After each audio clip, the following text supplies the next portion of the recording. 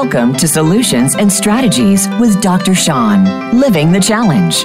Our program is designed to offer solutions to those individuals with exceptional needs, plus families, professionals, and educators. Dr. Sean and his guests will share ideas that you can begin using immediately in order to promote a harmonious relationship and move forward.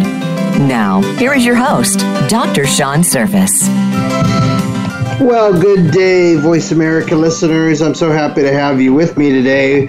We weren't sure it was going to happen in that there have been a lot of internet outages in the area that I'm in.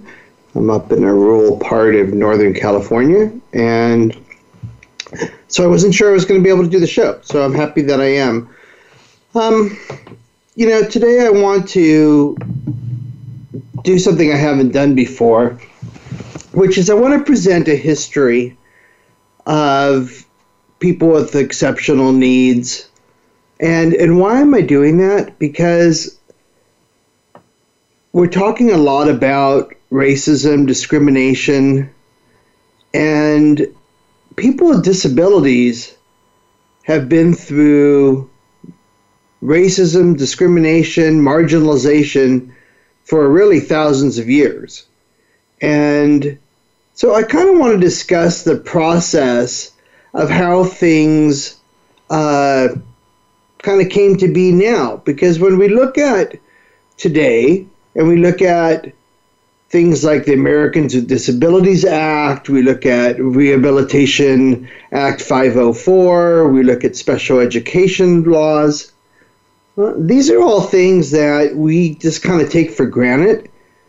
And really, most of them didn't even happen until like 1975. So it hasn't been that long. And a lot of growth and a lot of progress has been made. Tremendous progress has been made. So let's begin. The history of special education or people with exceptional needs, and the terms change, and I'll talk a bit about that too.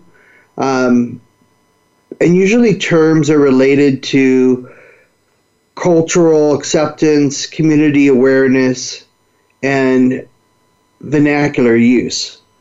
So we'll get into that. But, it was a pretty turbulent history. More than 3,000 years ago, when you were, if you were born with a disability and you lived, because infant mortality rates were already really, really high. So if you had a disability and there was a very good chance that you weren't going to make it. So if you did make it, it was seen as, wow, this person must be like touched by the hand of God. Therefore, I'm going to keep this person around me. And we saw even pictographs of individuals where there was a mind or a symbol of a mind and a drawing of a body connecting the two, and then having a God symbol next to that, meaning that there was some connection between the disability and God, or the gods. So it was, very good luck to have that person with you. Unfortunately, it's kind of like the last time in history until our current day that individuals were given that kind of respect and equitable respect and dignity. It's much more common that we saw in ancient Greece and Rome. Infanticide was commonplace. And in fact, and I'll talk a little bit about this later, but you were kind of sworn by law that if as a father, if your child was born with a physical disability, you were to kill the child. And we look at that as a horrific thing. And And it was, but it was also due to what resources were available, what ability the family would really have to care for that child. And we look at things now and we think about them as lifelong supports, and those kind of resources just weren't available. So the plight of that individual with the disability, it was pretty dependent on the local custom and belief. So if, like I said, early Germanic, early Greek, early Roman, it was just part of the law that if you had somebody with a disability, you had to get rid of them. Well, and that was pretty common up until the 2nd century AD or BCE. And in the 2nd century, we started to see a bit of a change because religion started to get involved. We had Christianity, we had Buddhism, we had later, after 600, we had Muhammad and Confucianism. And Confucius actually said that we have to develop our children to have a moral sense of responsibility towards others, to be gentle and kind and help those with weak mind. So this was the first time during this kind of Abrahamic and Eastern development of religions that it led to a decrease in the barbaric practices of infanticide. And so most people who were born with a physical disability would pass away anyways, because there was none of the medical supports available. Many typical neurodeveloping kids would pass away before the age of 5 just because of illnesses and childhood mortality being so high. So now you have these religions in place, and for the first time,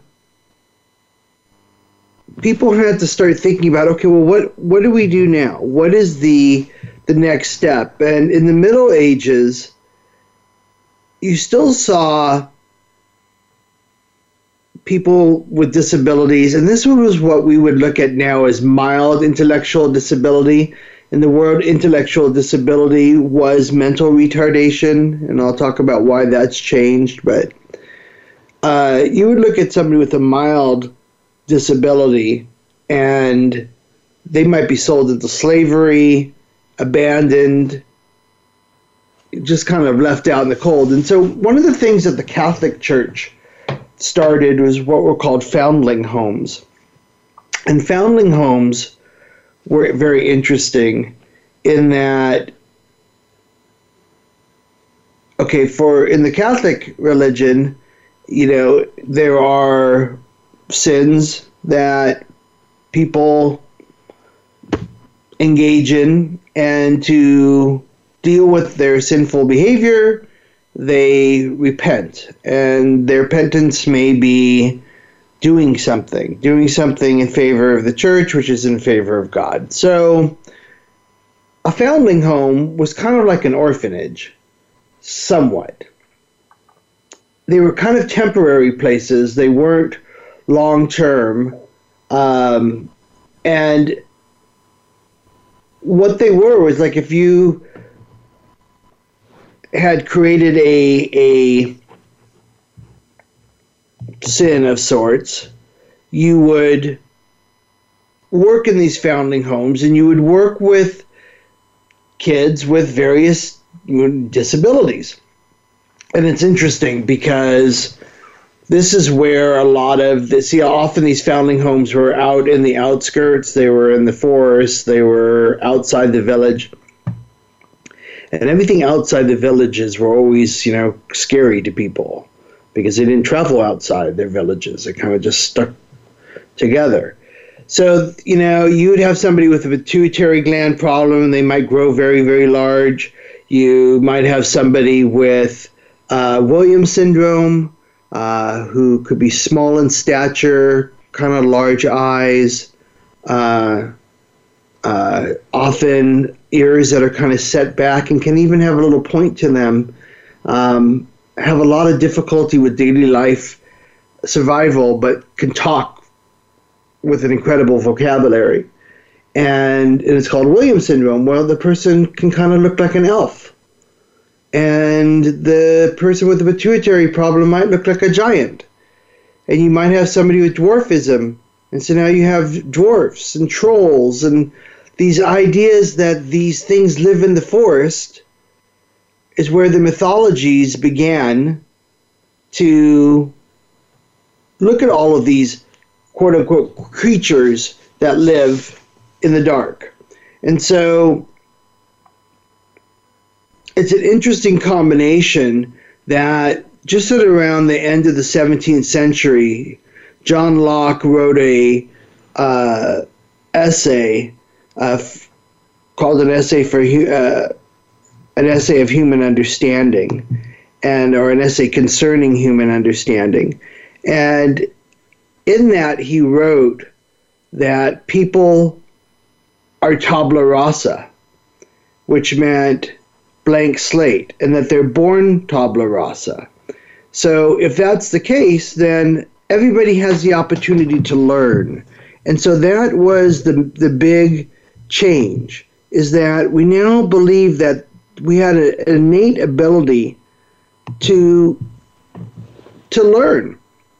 And though kids were being put into these foundling homes and gotten rid of, there was also a beginning belief that no matter who you were, no matter how you were born, you would be able to learn.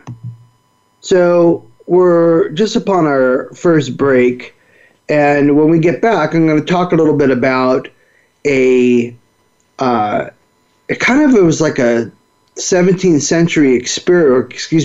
century experiment that took place, and how that experiment began all of our current special education programs and what we look at in special education supports. So we'll be back in a couple minutes. Become our friend on Facebook. Post your thoughts about our shows and network on our timeline. Visit facebook.com/Voice America. Life has its joys and challenges. At Total Programs, we can assist you with the challenges and show you that solutions are possible when good strategies are put into place. At Total Programs, we understand how difficult your day can be, and our goal is to assist your family in having the supportive, safe, and successful environment where love and joy can reign. We can design programs and strategies to bring you the success, safety, and support that you desire for your home, school, and community. Call 1-866-54-TUTOR or visit totalprograms.org. Now you don't have to stay linked to your desktop or laptop. Take Voice America on the go and listen anywhere. Get our mobile app for iPhone, BlackBerry, or Android at the Apple iTunes App Store, BlackBerry App World, or Android Market.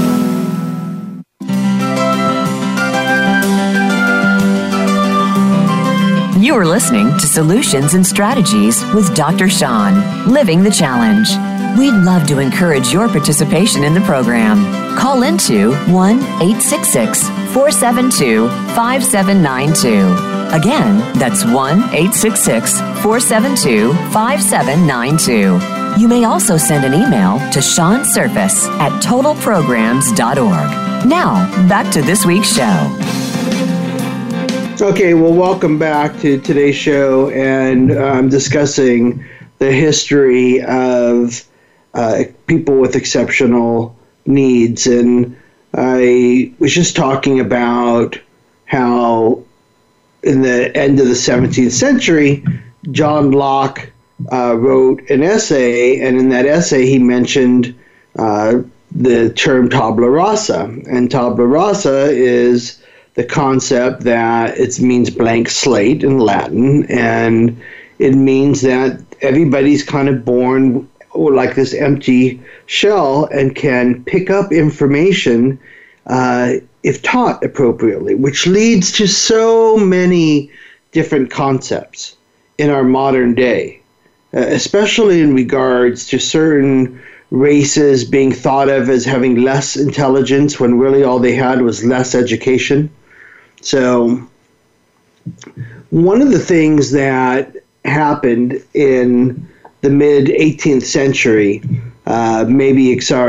towards the end of the 18th century, almost the beginning of the 19th, was there were these two aristocrats, and they were riding along on their horses one day, and as the story goes, and they saw a young boy run out of the forest, grab some food and clothing that was left there, and run back in. Now, it was pretty common. I was talking earlier about foundling homes, and foundling homes are places where people with disabilities and orphans were often housed. And one of the things that you could do as a penance for your sins was you could either work in the foundling home, but you could also deliver food or clothing or some kind of supports. So they saw this kid run out, and they wanted to know what he was about. And so they realized that he was living in a foundling home and that he didn't have much skill. In fact, his name was Victor, and he was called a feral child, a wild child. And the aristocrats made a bet. They said, you know what? I bet you if we educated him correctly, he would be okay. He would be just like anybody else. In fact, I believe we could make him into an aristocrat. And the other one said, nah, I don't think it can happen. And so they made a bet. So the one who believed that Victor could be taught took him from the foundling home, brought him to his own home. He later hired a physician by the name of Jean-Marc Gaspard-Itard. Long name, Jean-Marc Gaspard-Itard. And he worked at a school for deaf mutes in France. And now, when we say deaf mutes, we're not talking about low-income people here. We're talking about very, very wealthy that had the resources available to them to pay for tutors.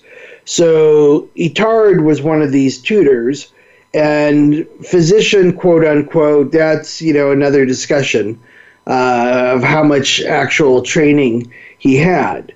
But he was hired to work with Victor. And Victor was taught to dress himself, was taught to feed himself appropriately with a fork and a spoon. He was taught various words, and he did pretty good. More than likely, Victor had a mild disability. Maybe he had autism, because they said he wasn't very interactive, but he could have been just scared too, so it's hard to say. So they trained him. And they trained him to bring in a tray of tea and to be a good individual. I don't know the word. Really, I want to say servant. So the idea being that if he could be taught, anybody could be taught. And so what they did with Victor was they actually carted him around Europe as a kind of a sideshow, showing how he had developed from this wild child, feral child, to this, young man who is now about 14, 15, and was wearing, silks and a white wig and, looked like any other young 14, 15-year-old. The problem is that he really did have problems with language. He really didn't like the social scene, and he would have some tantrums every once in a while. He would have problems. People didn't understand him.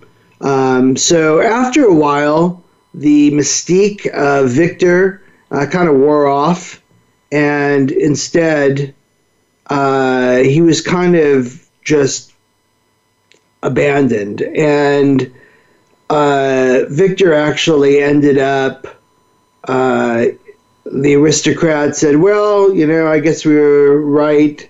He was able to learn a little bit, but he wasn't able to turn into an aristocrat, so here's your $5. And that was the end of their concern about Victor.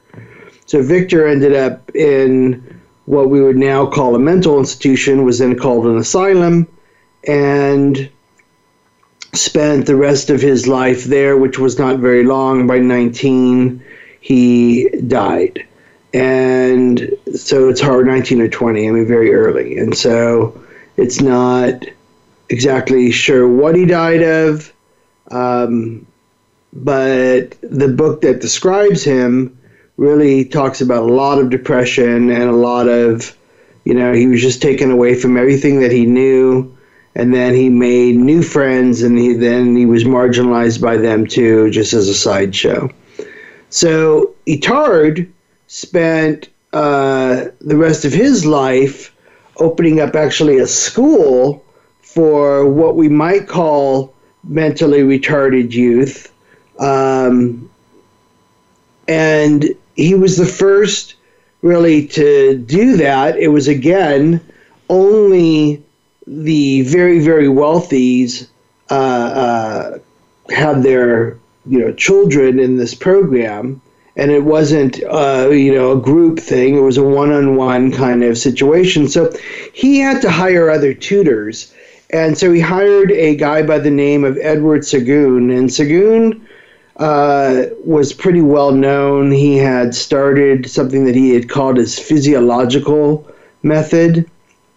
And it was a method for kind of increasing eye-hand coordination and language and fine and gross motor skills, and it looked at, abilities for sight and hearing and taste recognition. So it was kind of an all-encompassing kind of program. At first, what we would call a multimodal approach to teaching. And he later, because he was very young when he started, he was about 18, 20 or something when he started with Itard, maybe 1830. Something around there. Well, by the 1870s, he actually started the first organization for the disabled, and that was the American Association of Mental Retardation. So that was started in 1876. And it was the first organization devoted to the quality of life of disabled individuals. So it was a big, big step. And many of Sagoon's methods have maybe slightly modified, but are still in use today, including probably the biggest, which is sign language. Interesting enough, towards the end of the 19th century, in the 1890s, there was the opening in the United States of 28, almost 30 training centers. And the amount of training that went on was questionable. These places were not very good places to go. And I often ask the question to people, what do you think were better, the private or the public training centers? And really they were still called asylums. And most people would say the private, because you think there's more money there and all that. Well, here's the thing on that, is that with the private, you would come bring your child to them. You'd pay them an exorbitant amount of money. You'd come into this beautiful foyer, beautiful lobby. You would be greeted by a physician who would take your child and tell you that they would have a good life and they would be treated well. And that was it. Because as a rich family or an aristocrat, you really did not want any bad blood in your family. And this was only compounded at this time by someone that we believe has been so beneficial to the world, and his name is Charles Darwin. And Darwinism brought into light evolution.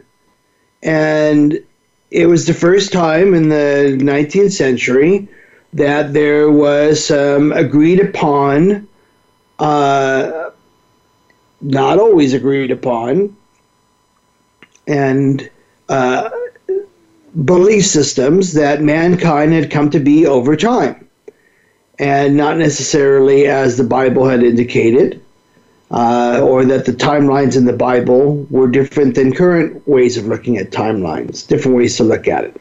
Not the discussion for today, but we started to see with Darwinism this idea of course, the survival of the fittest. Now, the survival of the fittest is the concept that when two strong individuals mate, they will create another strong individual. Thus, as when two weak individuals mate, they will create a weak individual. Now, that's neither here nor there. The problem becomes when, according to this Darwinian theory, that when the strong and the weak mate together, they bring down the strong. They don't bring up the weak, they bring down the strong. Thus, you don't want to have weakness. You want to rid yourself of weakness. And so this is when a whole field of what's called eugenics came to be. And what eugenics is a type of science, which is not really a science, or I should say a practice, that aims to improve the genetic quality of the human population.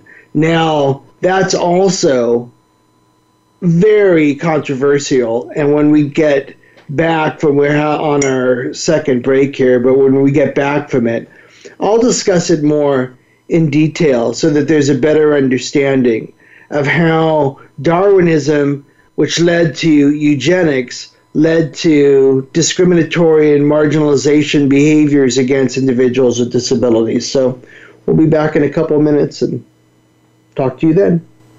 Become our friend on Facebook. Post your thoughts about our shows and network on our timeline. Visit facebook.com/Voice America. Life has its joys and challenges. At Total Programs, we can assist you with the challenges and show you that solutions are possible when good strategies are put into place. At Total Programs, we understand how difficult your day can be, and our goal is to assist your family in having the supportive, safe, and successful environment where love and joy can reign. We can design programs and strategies to bring you the success, safety, and support that you desire for your home, school, and community. Call 1-866-54-TUTOR or visit totalprograms.org. Are you finding your frequency? It can be described as that space between failure and success. It's the future of digital media. It's finding your voice. It's engaging topics, content, and ideas. Jeff and Ryan discuss the digital media space and all of its aspects. It's about making the mistakes, taking the chances, summoning the intestinal fortitude to step out of your comfort zone, and discovering what you can accomplish when you decide to try, decide to learn, decide that you have something to say, and find your frequency. Live Fridays at 12 noon Pacific Time, 3 p.m. Eastern Time on the Voice America Variety Channel.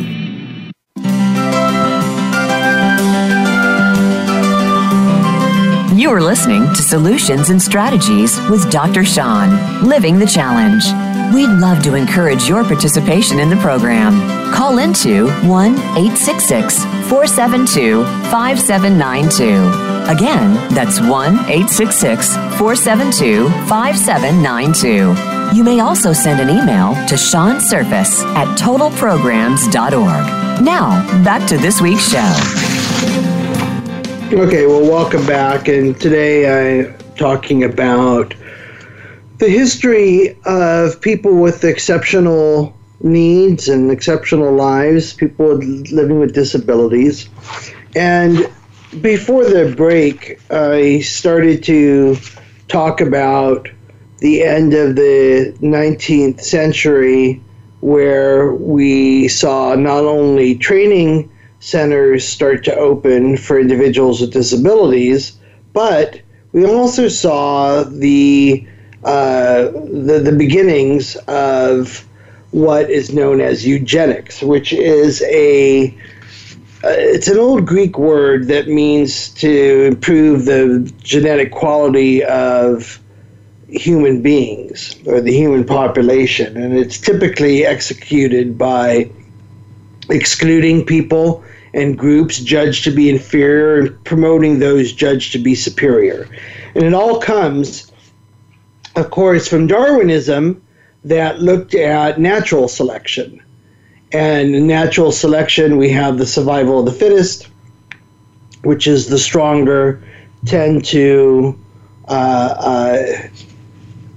live longer than the weaker, especially when they mate together. However, when the strong and the weak mate together, they tend to bring down the strong. Thus, we have to rid ourselves of the weak, and this led to projects to quote-unquote improve the human population, but it was unfortunately extremely discriminatory and marginalizing to people with disabilities because they were seen as only individuals that would down the world. And there was a guy by the name of Francis Galton who actually coined the term. He was a half-cousin to Darwin. And after Darwin died, he gave his research the name eugenics. And it was all about this genetic determination. And this went on well into the 20th century, where in 1907 you had the Eugenics Society begin. In 1921 there was a across the nation society that began. It was endorsed by the Roman Catholic Church, so it was believed that it was the right thing to do. And what this meant was that people with disabilities began to be put away into institutions more and more. There was certain medical procedures that would take place, including sterilization, to stop any further rates of what was called a negative eugenic or less desired individual. And this happened in a number of countries. And later there was the International Federation of Eugenic Organizations. And it was all over the world, and there was the Kaiser Wilhelm Institute of Anthropology, Human Heredity, and Eugenics. And from that came all sorts of articles about how we could rid ourselves of everything from tuberculosis to the common cold if we just got rid of individuals that were bringing us down. And of course, this led to the practices of Nazi Germany, the Ku Klux Klan beliefs, and it was backed. We were supposed to, during the Stokes monkey trial, there was this belief that there should not be, evolution shouldn't be taught, and we fought for evolution to be taught in schools. Well, one of the things that came from that too was this whole eugenics movement. And this happened all the way up until, and it still occurs, where I actually had a advisor in my doctoral program, and I'd love to say his name, but I'd probably be sued if I did, so I won't. But extremely well-known individual, published hundreds of articles, and truly believes that African Americans have lower intelligence than whites due to their genetic makeup. And he will quote people like Walter Jensen, who was a huge eugenicist out of UC Berkeley in the 20s and 30s, to talk about, and actually even later, and was one of the beginners of what's now our school psychology field. But he truly believed that African Americans had lower intelligence abilities. And there's something that's called the Flynn effect. And what the Flynn effect is Flynn looked at the same information and said, no, that's not true. What's only true is that the amount of education is less. If the amount of education were the same, then we would see the same level of ability. So even into my doctoral studies, these beliefs were still being thrown out there. And I'm talking, I finished my doctorate in 2006. Okay, so that's 14 years ago. You know, there are people out there with these belief systems. And so there was a guy by the name of Barton Blatt. And in 1956 or 60, something like that, he took a sabbatical. He was a professor at Ohio State. And he took a sabbatical for a year. And when you do a sabbatical as a professor, you usually have to do a project of some sort. So he wanted to go into these quote-unquote training centers and see what was going on. And so he went in with a baseball cap with a little camera inside of it and took all these pictures. And he wrote a book called Christmas in Purgatory. And it's I think he calls it a photographic poem. But it's all these pictures of individuals locked up and in facilities and in situations. Like, it was commonplace for, like, if we look at toilet training now, and that it's so important to toilet train somebody because we want people to want to hang out with that person. And when you have a young kid who needs toilet training, it's not, or diapering or whatever, it's not that big of a deal. But when you have a 30-year-old man who needs to be diapered, it's nobody wants to hang with them. And so it's really important for that reason, for their dignity, to be able to help them. So we do toilet training. Well, in the past, it was like, if you're not toilet trained, we're just going to keep you naked. You're going to be in a room with other people who can't use the bathroom and appropriately. And at the end of the day, there's a drainage hole in the middle of the floor, and we're just going to hose you all down. And that was total commonplace. You would see individuals with mild disabilities, with people with severe disabilities, being left alone all day long with nothing to do. So one of the things that happened is that there was a classification change. And prior to 1910, the terms for individuals with disabilities, or at least the cognitive levels, were you were an idiot if your intellectual level rested at around a 2-year level. You were an imbecile if your development was somewhere between the 2 and 7-year level. And if your intellectual level grew up to about a 12-year-old level, well, then you were considered a moron. Well, now the interesting thing is that when we look at Piagetian developmental theory now, the highest form of thinking is called formal operations. Happens at about 11 years plus.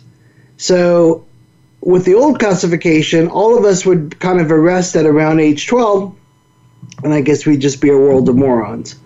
But the terms change in order to support the needs that are out there. And so it was only in 1910, actually, that the word mental retardation even came about.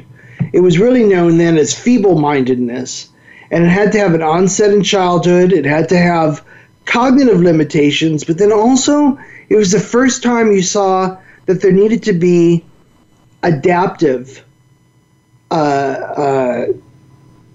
behavior deficits, meaning that you had difficulty caring for yourself. And it was the first time in about 1930 that a guy named Edgar Dahl, who was working out of Vineland, New Jersey, and out of a hospital there, created a behavior scale, which is now known as the Vineland Adaptive Behavior Scale, which is one of the leading ways to assess how well a person can do and what kind of supports that they need. Because what's now it used to be called the American Association of Mental Retardation, now known as the American Association of Intellectual Disabilities.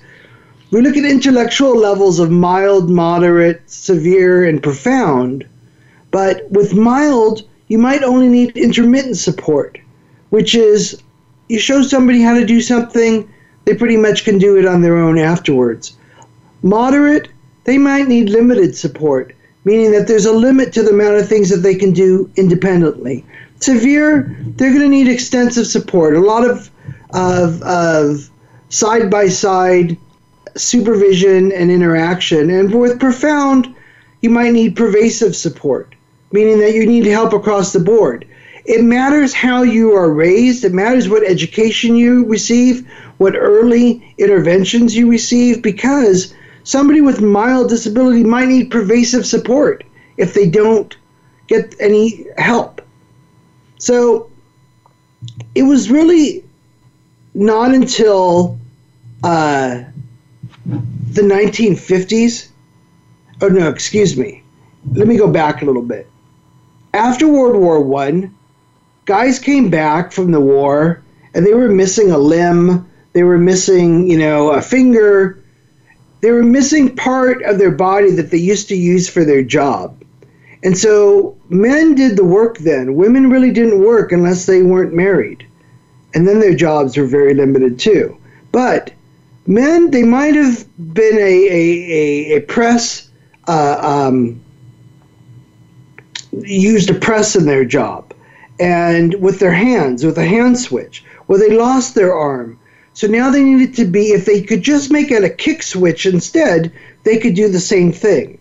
And that law eventually came to be because of financial reasons, and it was called the Rehabilitation Act 504, which meant that if there could be something put into place in your job to help you with your disability, it needed to be done in order for you to do your job. So we're going to take our last break, and we'll be back in a couple minutes to continue this discussion. Become our friend on Facebook. Post your thoughts about our shows and network on our timeline. Visit facebook.com/Voice America. Life has its joys and challenges. At Total Programs, we can assist you with the challenges and show you that solutions are possible when good strategies are put into place. At Total Programs, we understand how difficult your day can be, and our goal is to assist your family in having the supportive, safe, and successful environment where love and joy can reign. We can design programs and strategies to bring you the success, safety, and support that you desire for your home, school, and community. Call 1-866-54-TUTOR or visit totalprograms.org. Are you finding your frequency? It can be described as that space between failure and success. It's the future of digital media. It's finding your voice. It's engaging topics, content, and ideas. Jeff and Ryan discuss the digital media space and all of its aspects. It's about making the mistakes, taking the chances, summoning the intestinal fortitude to step out of your comfort zone, and discovering what you can accomplish when you decide to try, decide to learn, decide that you have something to say, and find your frequency. Live Fridays at 12 noon Pacific Time, 3 p.m. Eastern Time on the Voice America Variety Channel. Have you friended us on Facebook yet? Why not? Just go to facebook.com/Voice America or search for the keywords Voice America. Once you are part of our Facebook network, you'll receive daily messages about what's happening with our shows, this week's featured guests, and new happenings at the Voice America Talk Radio Network. And you can add your voice to the always active discussions on our timeline. Just go to facebook.com/Voice America or search for Voice America. Tune in to the Voice America Variety channel on the Voice America Talk Radio Network. Voice America Variety broadcasts a diverse array of topics, reaching a global community. Our experts come from all walks of life, and the topics they discuss are everything from current events, arts and entertainment, leadership, parenting, relationships, self-improvement, career advice, and a variety of other topics. Check us out today. You're sure to find something of interest. Voice America Variety. Talk on today's hot topics.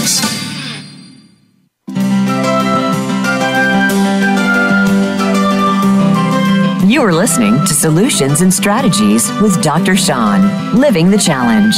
We'd love to encourage your participation in the program.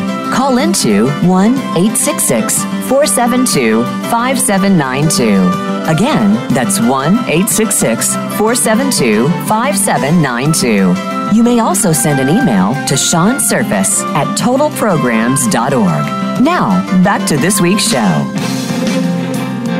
Hi, welcome back to the show. So we're discussing the history of special education and people with disabilities. And so I was talking about, oh my goodness, excuse me. I was talking about when soldiers returned from World War I, they needed to return to work. And in order to do so, they needed accommodations at their work. So they fought for a new law to be put into place, and it was called the Rehabilitation Act 504, which allowed for any accommodations to be put into place for a person with a disability if that accommodation could allow them to do their job, or frankly, later to be educated or to have appropriate training, or lastly, what we really call social validity, to have a good life. So what was interesting was that was in 1920. 50 years later, Judy Heumann, who was a white woman with a disability, came to Sacramento to protest, and later they protested in D.C., and her protest was a sit-in, and it was supposed to only be a day, and it ended up being 30 days. And not only was it a sit-in, but it was a sit-in of people with disabilities from different genders, different races, different socioeconomic backgrounds, all coming together. And she truly showed that by collaborating together, they could accomplish their goals much better. And so what they did was, through this sit-in and through their lobbying, what was created was the Americans with Disabilities Act. And the Americans with Disabilities Act, of course, now allows for buildings to be built in a way that allows people with wheelchairs to get through, and certain ramps and things in place so that people can work their jobs and live their lives with equity and have access to anything else that anybody else has access to without a disability. Now, in regards to education, the beginning of that drive really came from the Kennedy family, because in the 30s, they had a child with a disability. She had a mild disability. She had cerebral palsy. Probably most cerebral palsy is caused from birth and not getting enough oxygen. In any case, she had some mild mental retardation. She was taken to a doctor by the name of Winthrop Phelps, and he had a place called the Children's Rehabilitation Institute. And it was the first facility around to treat cerebral palsy. So they taught her better motor skills, but unfortunately later she was institutionalized because she had some wild behaviors, and we don't even really know what those were, but in some way they embarrassed the Kennedy family, probably her coming into her own sexuality, because she was doing pretty good. She really only had a mild problem, and most of it was in learning to read and write and do math and stuff, and not so much daily living. And she ended up going to see a doctor by the name of Walter Freeman, and he was known as the lobotomist.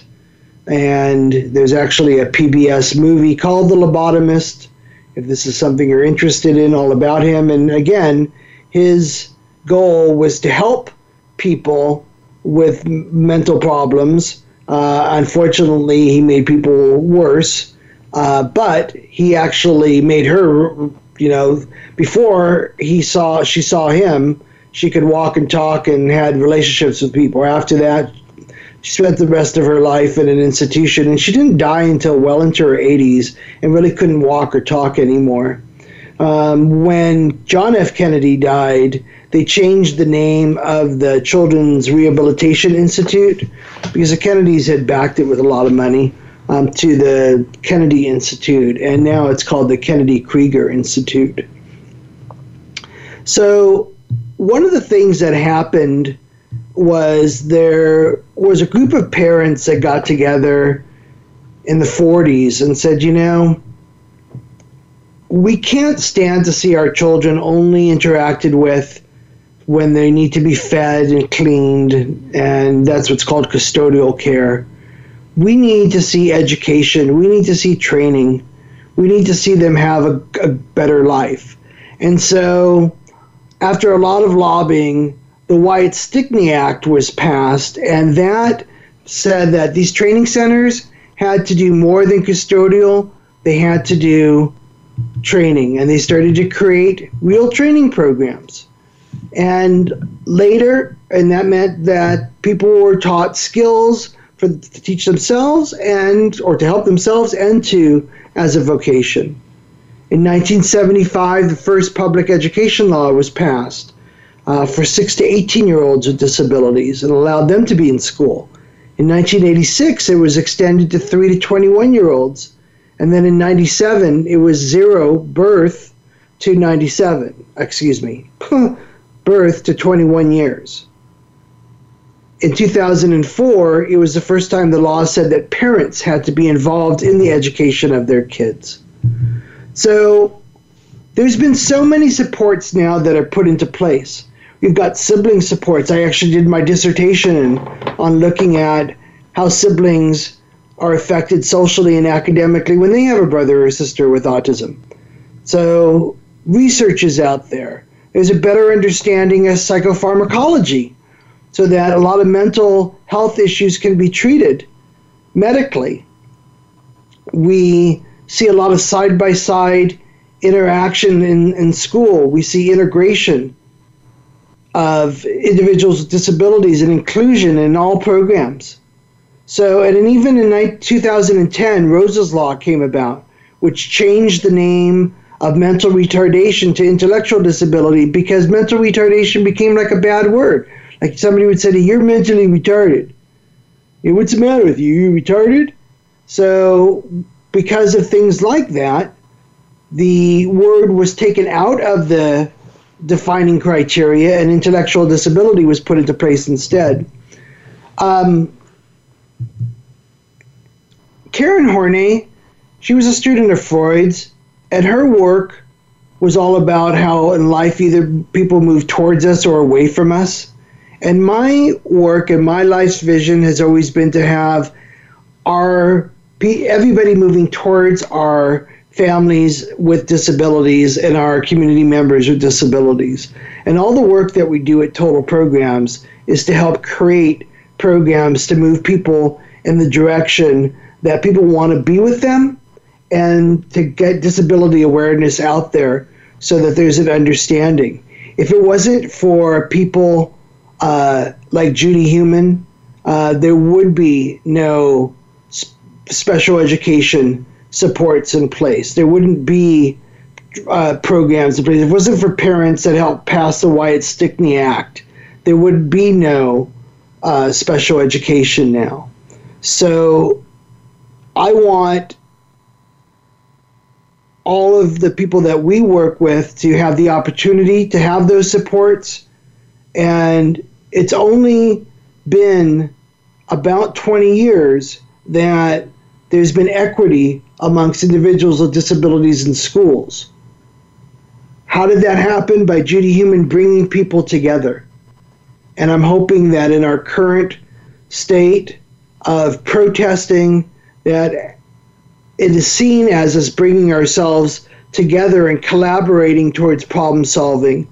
And if we're all thinking in the same way, or the majority is thinking in the same direction, we're much more likely to be successful in changing cultural mindsets.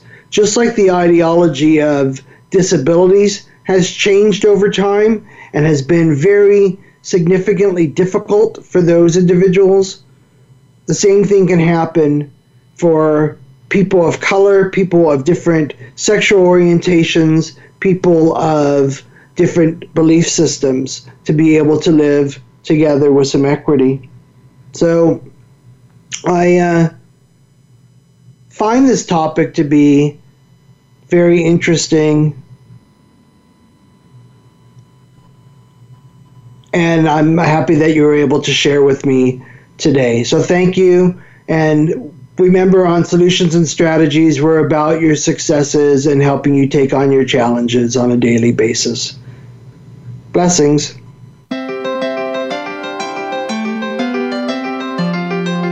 Thanks so much for listening to Solutions and Strategies with Dr. Sean, Living the Challenge. Be sure to join us again next Thursday at 11 a.m. Eastern Time and 8 a.m. Pacific Time on the Voice America Health and Wellness Channel. Have a great week.